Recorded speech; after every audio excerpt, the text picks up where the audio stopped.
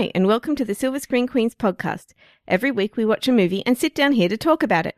I'm Katie. I'm Mel. And we're your hosts.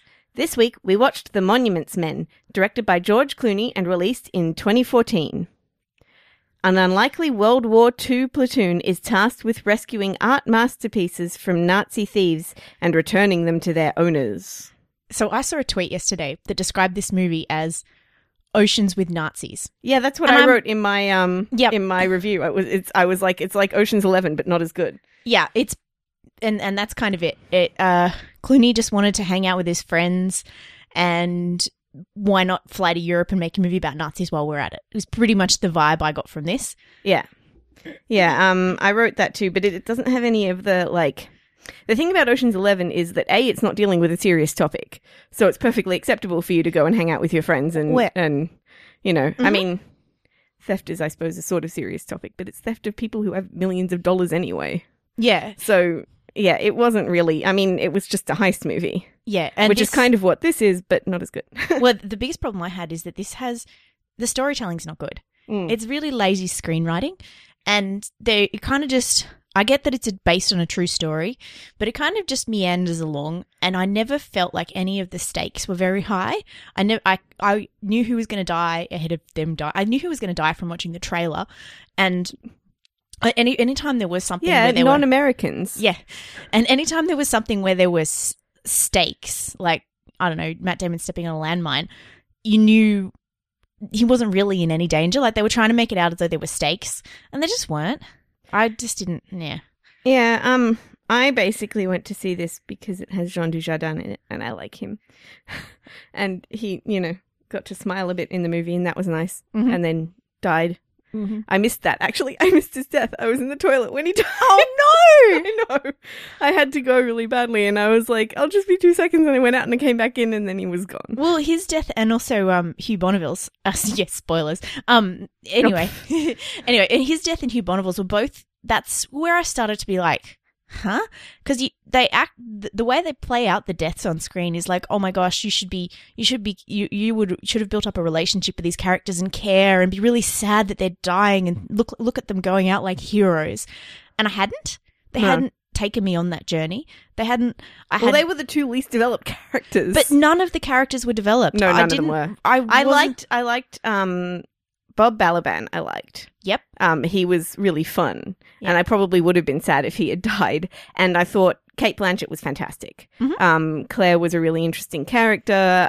She was really, really in the role. Like she carried herself differently, and she really sort of inhabited that person. Those were, for me, the most interesting scenes. And she's like, I think, the only woman who gets even screen time in the whole thing. Yeah, I went back later. There's a couple of other women that you see, but she's basically the only one. She's Smurfette. Oh, right. There's a wife. Yep. Stahl's wife. Yeah. You see? That's it. That's all I can remember. Yeah, and Bill Murray's character has a daughter who you hear but you never see. Yeah. Yeah. But, like, I just didn't find anyone very developed. I wasn't attached to anyone. I think, possibly Clooney and Damon were coasting along on the fact that they've got fans, like me, who will come along and see this and be like, oh, it's Matt Damon, he's lovely. It's why that we never really think that Matt Damon's ever going to cheat on his wife, because he's got this whole persona built up outside of this where he's this nice family man, and you know that. And so that's, again, this was this stakes thing. The stakes were that he might cheat on his wife while he's in Paris with this guy trying to get information out of this woman, but he's not going to, because this is a George Clooney, Matt Damon movie, and in the end, the status quo has to be restored with you having full respect for everybody involved. Yeah, I think also there's something about, like, Ocean's 11 had this kind of energy and, like, a fizz to it. Yeah, it was like, fun. There was something in it. Not just that, but, like, the relationships between all of the actors worked in the movie. Mm-hmm. Like, you knew that they were old friends when you watched the movie, and that worked for the movie. It doesn't work for this one, especially since a lot of them are only getting together for the first time. It just doesn't really flow. And I did write somewhere that George Clooney seems to be relying on the charm of his actors as well, especially people like Bill Murray, who gets given nothing to do. His character does almost nothing. He cries once. That's it. I was just going to say that, actually. Basically, this coasts along on the fact that this group of actors are good comic relief. Like Bill Murray gets to be funny, John Goodman gets to be funny, and Bob Balaban gets to be funny. But they basically just playing themselves. I did really like Bob Balaban in this movie. Right. Like, he was my favourite. He was just so adorable. Well, the whole conceit is actually really great. That these sort of slightly older, very well-established, wealthy academic men who are suddenly thrust into being soldiers and off in the war and living a dirty, difficult life. That was great, especially the idea that Bob Balaban is this posh New York art. Is he an art critic or is he an architect? I can't remember which one. I think he's an art critic. Yeah, he is. I think somebody else was an architect. And for whatever reason, when they go into the army, they get assigned ranks and he's assigned to be a private. Yeah. And it's this delightful indignity, and that makes him very funny the whole time. Yeah. The others all get to be like lieutenants and sergeants and whatever, but some reason he's a private. I don't know. But it was a cute little joke. And I like the whole conceit of the idea of these like pampered academics having to go in and actually fight in war. Well, it's an interesting idea as well, the art, saving the art so that the civilization sort of doesn't die out. Like that there's a record of their history, and there's a couple of the pieces of art that you get more attached to than the people. Yes. In the movie, which kind of makes sense because they're more attached to them than the people, really. Mm-hmm. So that's nice. Especially the big, what's it called? The big frieze thing? The Ghent altarpiece. Yes, that was really, really beautifully shot and really beautifully, like, you really connect to that piece, I thought. He did a good job with the art, but I mean, when you feel more for the art than the people, that's probably an issue. Mm-hmm. What else? There was something else I was going to say, and it was... There's this point at which George Clooney calls John Goodman's character a good egg. Mm. And I feel like that's kind of one, like, that sums up a lot of the problems with the movie, because everybody's like, they're all a good egg. They're all these, like, older male buddies that have gotten together and stuff, and none of them have anything else to them. Right. And it's a lack of development, because like I was saying before, you're supposed to be like, Hugh Bonneville's character is supposed to have this redemption arc and, you know, die in this heroic way, saving himself from a past of where he was an alcoholic and he hadn't been going very well. But they don't really set that up. They tell you that he was an alcoholic. We see him answer a phone call in a bar, but he doesn't look drunk. He doesn't look like he's hit rock bottom. There's nothing in there to tell me that he was, but that I should be rooting for him in this redemption arc. And it's not just him, it's all of them. Yeah. I don't feel like that way for all of them. There's like a brief period where George Clooney, again, tells you that he has kids and that, you know, maybe he wants to come home because he's got a wife and kids, but you never see that. It's never developed, and they're never really in your head as something you're worried about. Maybe that's why Bob Balaban and Cate Blanchett's characters were the best ones, because they had arcs. Yeah. They both had story arcs in this movie. And Bob Balaban, and part of his story arc was making friends with Bill Murray. So they were delightfully, you know, at each other's throats and grumpy with each other for the whole movie. And then at the end, they're friends. That's kind of their arc, right? And so that kind of works well, having something there. George Clooney has an arc where he has to, like, because of Hugh Bonneville dying for this statue, he has to try and find the statue, but we don't care. No. Like, we really don't care. Because we haven't been set up to care about Hugh Bonneville's character. Right. Or anyway. And they try and set it up with Bill Murray's character, but it comes too late. And then we have this big long Christmas song in the middle of this movie, which is coming out in February or March. And that was weird. But I guess it was supposed to come out for Oscar season, so maybe that was why that was in there. But it was a nice character moment for Bill Murray's character, but it almost wasn't quite enough, because not enough had been done to establish all that about him, like that he was a granddad and he was off doing this thing and it was really a big deal. And I think one of the things that really, really bothered me is the amount of jingoism in it, like the amount of nationalism in it. It's really in your face. We were talking before about saving the civilization, and if you wipe out their art, you wipe out their culture. And Clooney goes on and on about how this is the foundation of our current modern world and all this sort of thing. And you're like, so racist. Right. Racist. It's a very Western idea of what is culture and history and all that stuff. And you think about it, all the times that like white people, these Europeans have gone out and destroyed other people's cultures and art and all that sort of thing and torn down their civilizations. And here we are like obsessively trying to rescue the culture of the people who have gone off and destroyed other people's. And you're like, oh, so it was just like, it put my teeth on edge every time he talked about it. Mm-hmm. I appreciate the concept behind it, and it would have been fine with me if he hadn't mentioned that this is, you know, the most important thing in the entire world. Mm-hmm. I wouldn't have minded. It would have even been nice if they had mentioned other civilizations that it's happened to. Yeah, or at least said it with a touch of irony and a recognition that this is what happens. And the only person who seems to be even a little bit worried about this is that Cate Blanchett's character actually doesn't trust the Americans to restore this art. And she's actually got a really good point. Yeah, she's great. I mean, she's just terrific. Like I was just with her the whole time she was on screen. She put so much more into this than anybody else in the movie because her character is a real character rather than just a caricature of somebody like an older dude in the war. I mean, she was a real sort of person. Yeah. And I know the others are supposed to be playing real people, but they don't act like them. The other thing is, whenever somebody dies or whenever something happens, nobody really reacts to it. Like they don't feel, it doesn't feel like there's any stakes. There's this weird conversation where Matt Damon is on a cart with some guy.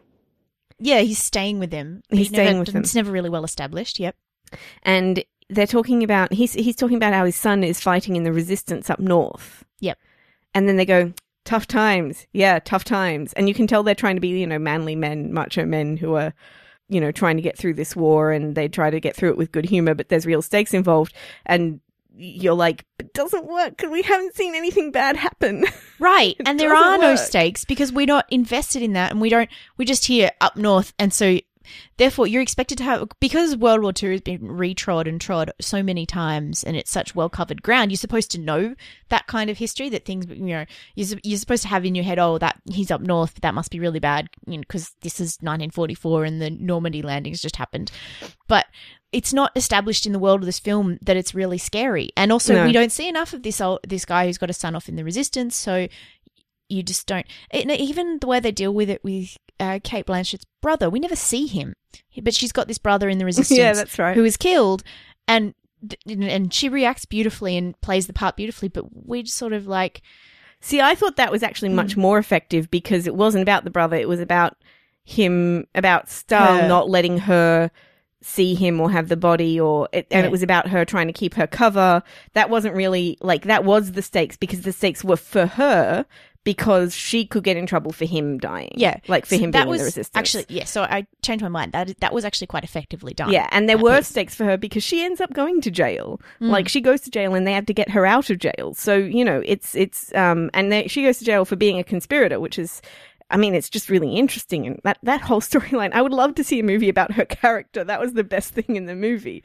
She was fantastic. If the movie had been about her, it would have been a much better movie. That story, is one that exists. It happened. It's one that has been told too, and it should have been. It should have felt like it was one, and it didn't. It was just like, we did this, and then we did this, and this happened, and then these guys died, but it doesn't matter because they were foreign. But me and all my buddies got out, and I guess I suppose we learned something. But it was just a classic lot of tell don't show, telling not showing. Yeah, and it was just. Ugh. I really want to see a good Jean Dujardin movie again.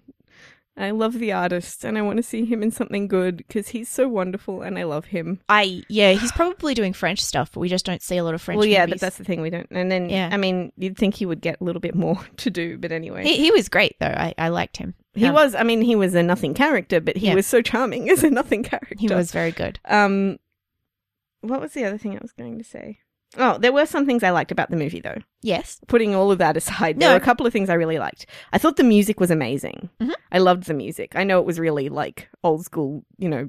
I was expecting Captain America to show up. Yeah, exactly. It was great. And I love the music in Captain America, as I've said before. Like, the whole aesthetic of Captain America is brilliant, I think. Yep. And so I really liked the music in this. I think there was some...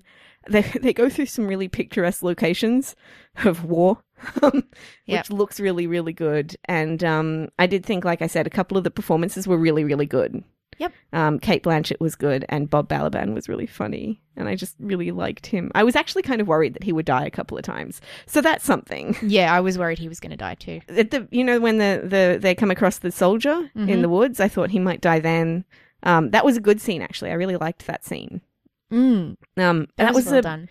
Because that felt like a really emotionally connecting moment between these people who don't speak the same language and who are all really scared. And so Bill Murray tries to like take away the tension, and then they have this moment of connection before the soldier goes away, and it feels like kind of the soldier was just a guy doing his job, and there's that kind of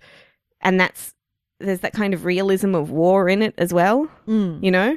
And that, especially with Bob Balaban as the private who's just has to go out there and do it, and then the soldier as well. That was really good.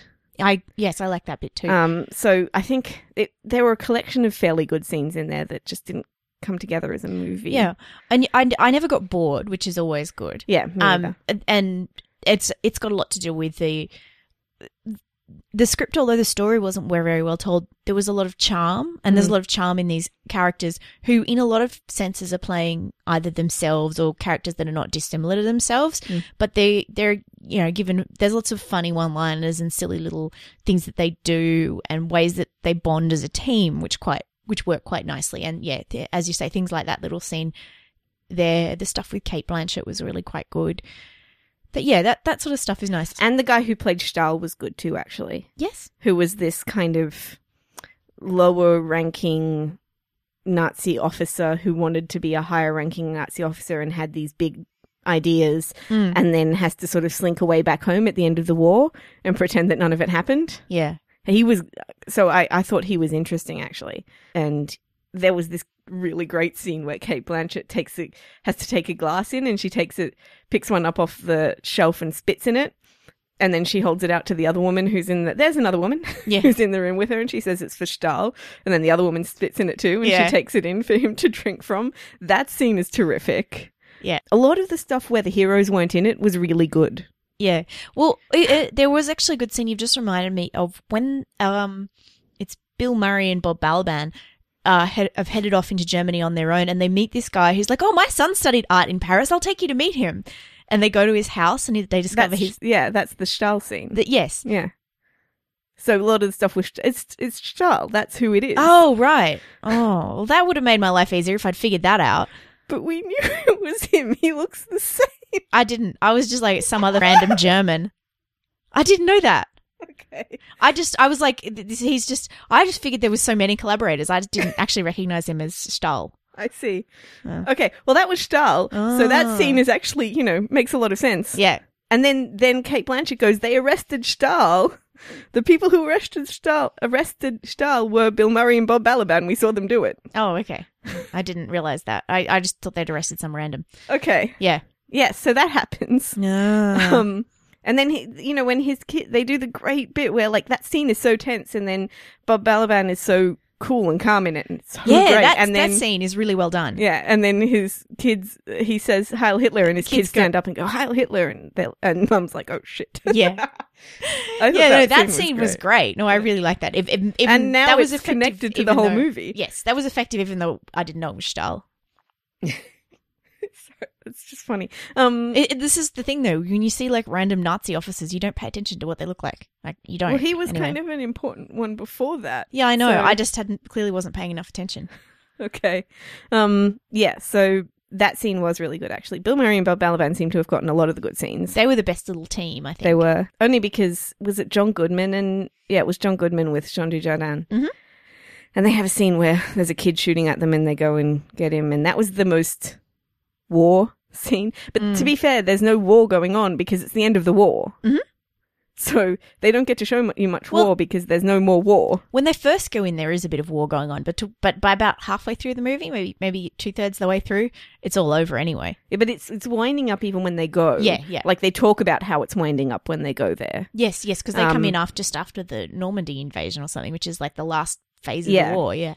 So they're chasing that's the kind of which would have been really good if they'd done like maps or something and shown them chasing the Nazis across the country, because that's essentially what they were doing, was they were following the Nazis across not the country, the continent. Yeah. for a lot of it. So they end up in Germany and they start out in different places all over. It would have been good to have maps as a visual support for that so that we would know what they were all doing. And so this, again, comes back to what I originally said about this movie being lazy. There's a whole lot going on that is just assumed knowledge. It's assumed you know what's going on in the war and where they're up to. And it's assumed... And where all the places are that they're going to. Yeah, vaguely. Like we see a couple of maps of Germany, I think, or the Western Germany where they have to go and get these things. It's assumed that you know all this stuff, and it's just as it's assumed that you know Bill Murray, therefore you know why you want to like Bill Murray's character, or you know Matt Damon, and therefore you know why you want to root for him. There's a whole lot of stuff going on. I was way that's more interested in Cate Blanchett and all those things. But exactly, and there's a whole lot of stuff that's sort of just assumed and coasts along in there that you're supposed to get engaged with, but it doesn't ever do any work to make you get engaged with any of that. Yeah, and more of the effect on the people who the art was actually stolen from would be nice. Well, there was none. There was like no Jewish people in the whole thing. Maybe Bob Balaban's character. No, that's not true. The German kid that they go with is a Jewish. There you go, one person. And a couple, I think Bob Balaban's character and maybe a couple of the other guys actually. Bob Balaban's character definitely is because they talk about it in the scene, the good scene in Styles' house. Right, and it's always like some other person. And even with the little kid, the kid who's a translator. I don't mean the little kid, I mean the kid from New Jersey who's German, he escaped before the war. So he and his parents have escaped, and they kind of try and manufacture stakes that his grandfather has disappeared and been taken to Dachau. But yeah, but again, we don't really. It's just something that is mentioned, and you're supposed to upon that one mention, you're supposed to be attached to the idea that this kid wants to save his grandfather or find out what happened to him. But again, you're not really attached to it. I think one of the saddest moments in the whole film comes at the end when George Clooney is showing another one of his slideshows to the president, and he says there's all these pieces still missing, and he clicks to one that we watched get burnt. Yeah. That was really, really sad. Again, feeling more for the art than the people. That was like a really sort of effective moment because you're like, wow, this really did happen. This art really was destroyed and we're never going to see it again. Yes. That should have been in there more. Like, that's what we were fighting for, right? Yeah. That's what we wanted to see. There was also a cool moment when they were looking through the mines and somebody turns on the light and then, like, you see just this massive cavern of gold that's been stockpiled.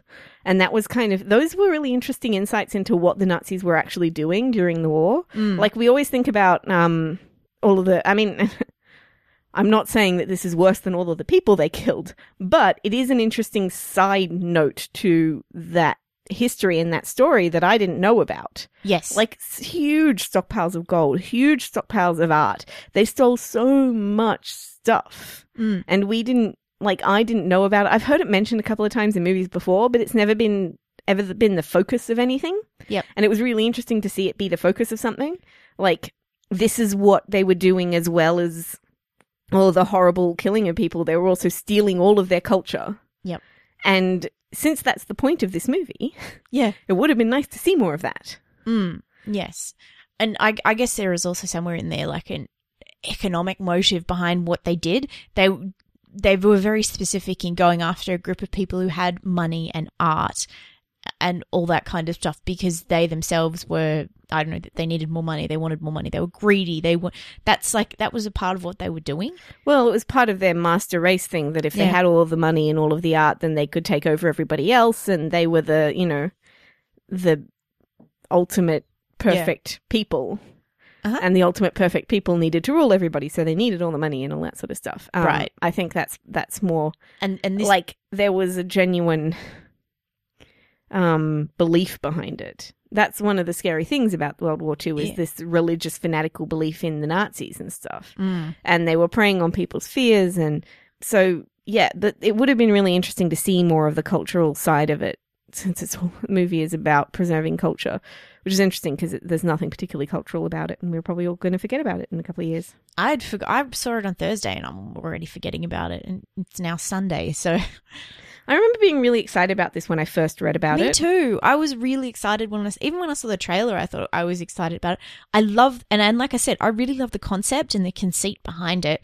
I love the people involved. Like, it's got a great cast of like people that you like and have seen in lots of other things, and you're keen to see again. And I just, I think one of the bigger problems that they had was in trying to make it like the old war movies from the 60s, like The Great Escape and Bridge on the River Kwai and those sorts of things. Oh, yeah. That was one of the really big, because firstly, it doesn't fit in with our modern, like, that's not modern filmmaking. No. If you're doing modern filmmaking in this kind of thing, you want to actually make it an homage to that rather than just trying to make it in that style. Yeah. I think that was one of their big mistakes, which led to the amazing music. But it also meant that, you know, the stakes weren't really there and stuff, because we didn't really like. And it was a lot about good old boys hanging out together, being boys. And I don't know about you, but were you the youngest people in your cinema? Because we were.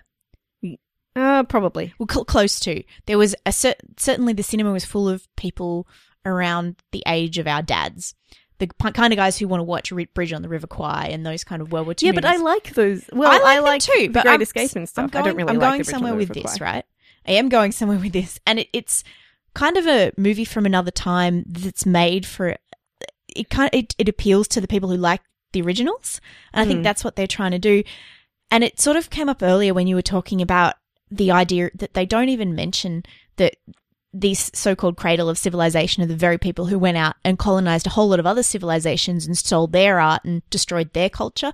And it kind of, and this is presented without irony, this 1940s attitude that Europe is the center of civilization and the cradle of Western civilization. It's the most important part of our civilization.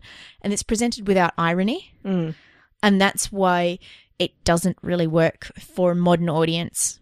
And it's probably doesn't achieve what it set out to achieve. I think or an intelligent sort of, it's not smart enough intellectual audience, which is funny because it's a movie about intellectuals. Yeah, there's a kind of a tonal discrepancy there. Yeah, and a sort of a sense of tone deafness, really. Yeah.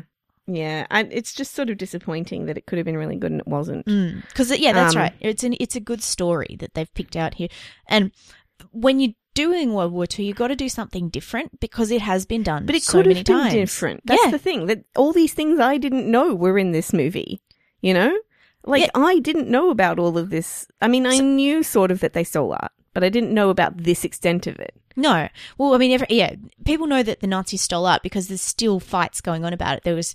I believe there was Nazi art found in like 2012 hidden in this old German man's apartment in Berlin. Like, this is still going on, and the descendants of people who had their stuff stolen are still fighting to get these artworks back. Like, that's still a real going concern. Yeah, I knew about it because it was on an episode of White Collar. That too. But, you know. Well, yeah, but that's the thing. There's heaps of literature, and I read a really good like crime mystery book about someone who from Belgium who'd lost their art and their descendants were fighting for it. And anyway, it's actually a real going concern. It's an interesting part of the war. This story is interesting. The fact that the army devoted admittedly small and admittedly cheap resources to dealing with this is an interesting story. And as I was saying, and talking more about the small and cheap resources and all that would have been interesting. Like, there were a couple of scenes thrown in there where it was like they would come up against an army officer and he just wouldn't understand at all what they were trying to do. Yes, like point blank wouldn't get it. And then that's actually how Hugh Bonneville ended up dying, because he went to an army officer and they were like, "Nah, we're not going to do that." Basically. Yeah. And then he died for, trying to save it. So in Bruges, actually. Yeah. So yeah, it was quite like, and that's kind of an interesting thing too, because they come up against it a couple of times, and it's shown that they're really not very popular with the general army and what they're doing, because the army's concerns are not about art. It's about, keeping people alive, which is understandable, which is more important. Like, yeah, there's this sort of intellectual debate between keeping people alive and keeping culture alive. Yeah, I suppose, which was the interesting part of it. But which is all condensed into Hugh Bonneville's character, who died to keep the culture alive, who we didn't care about enough to really be worried about. If he had died later in the movie, it would have been better. Yeah, it needed to be built up more. We needed to start to really understand why this is important. We needed to understand him as a character and why this redemption was important to him. And he's such a good actor that they could have used him more. And we also needed to understand that stuff about the importance of culture, not just to be told it. Again, it's something that we're told that this is important, that's stealing their culture. There's a heavy over-reliance on voiceover with that, actually. You hear a lot of Clooney lecturing the rest of them over the radio, and that's, yeah. I think that's how we're in told. terms of just the art, why the art pieces are important, they do a good job of establishing why they're important just by shooting them. Yes. Like, you can see it in the way that they're shot, especially with that Ghent altarpiece and that statue that's first shot with the light coming behind it. It's shot from below, and, it's everything is done to try and preserve its beauty. And so when you see it again later, you know instantly what it is. Yeah. So I think that on that front, like, you could tell that Clooney really cared about the art. Yeah. If that makes sense. You could. Yeah. Plus there was this adorable moment, which is again Bill Murray and Bob Balaban, where they're desperately looking for the last Ghent altarpiece panel, and they're looking for it everywhere, and Bill Murray goes down on the floor to pick up a pen, and he looks up and it's the table that they've been doing things on it's just been flipped over, so he flips it over. That was a great moment, I think. Yeah, it was full of little moments like that which kind of kept you going. Yeah. But again, it wasn't enough to make the whole thing work as a piece. Yeah, exactly. Yeah. There were some good things in it, but ultimately it was too lazy. Mm-hmm. Agreed, yeah. And too empty, I think. Like, there wasn't all of this feeling about the art, all of this emotion connected to it wasn't in there. Yeah. And also, but that's the same problem that it had with most of the people. There was the feeling and the emotion and the engagement just wasn't there. Exactly. So it was kind of empty. Yeah. And thematically empty. And the story didn't really take you along. It just kind of happened. Mm-hmm. Yeah. Mm-hmm. Yeah. So, okay. Star grade? I gave it 2 stars. Yeah, I'm going to give it 2.5. So that's it from me. Okay, so I guess we'll just wind it up. Thank you very much for listening to the Silver Screen Queens podcast. If you want to read our show notes or find old episodes, you can do that on our website, silverscreenqueens.com. If you want to read Katie's review of this or any of the other movies that she watches, you can do that on her blog, silverscreenqueen.wordpress.com. If you want to come and talk with us, you can find us on Facebook. You can follow us on Twitter at @screen_queens, or you can find us tumblr.silverscreenqueens.com. Thank you very much for listening. Bye. See you next time.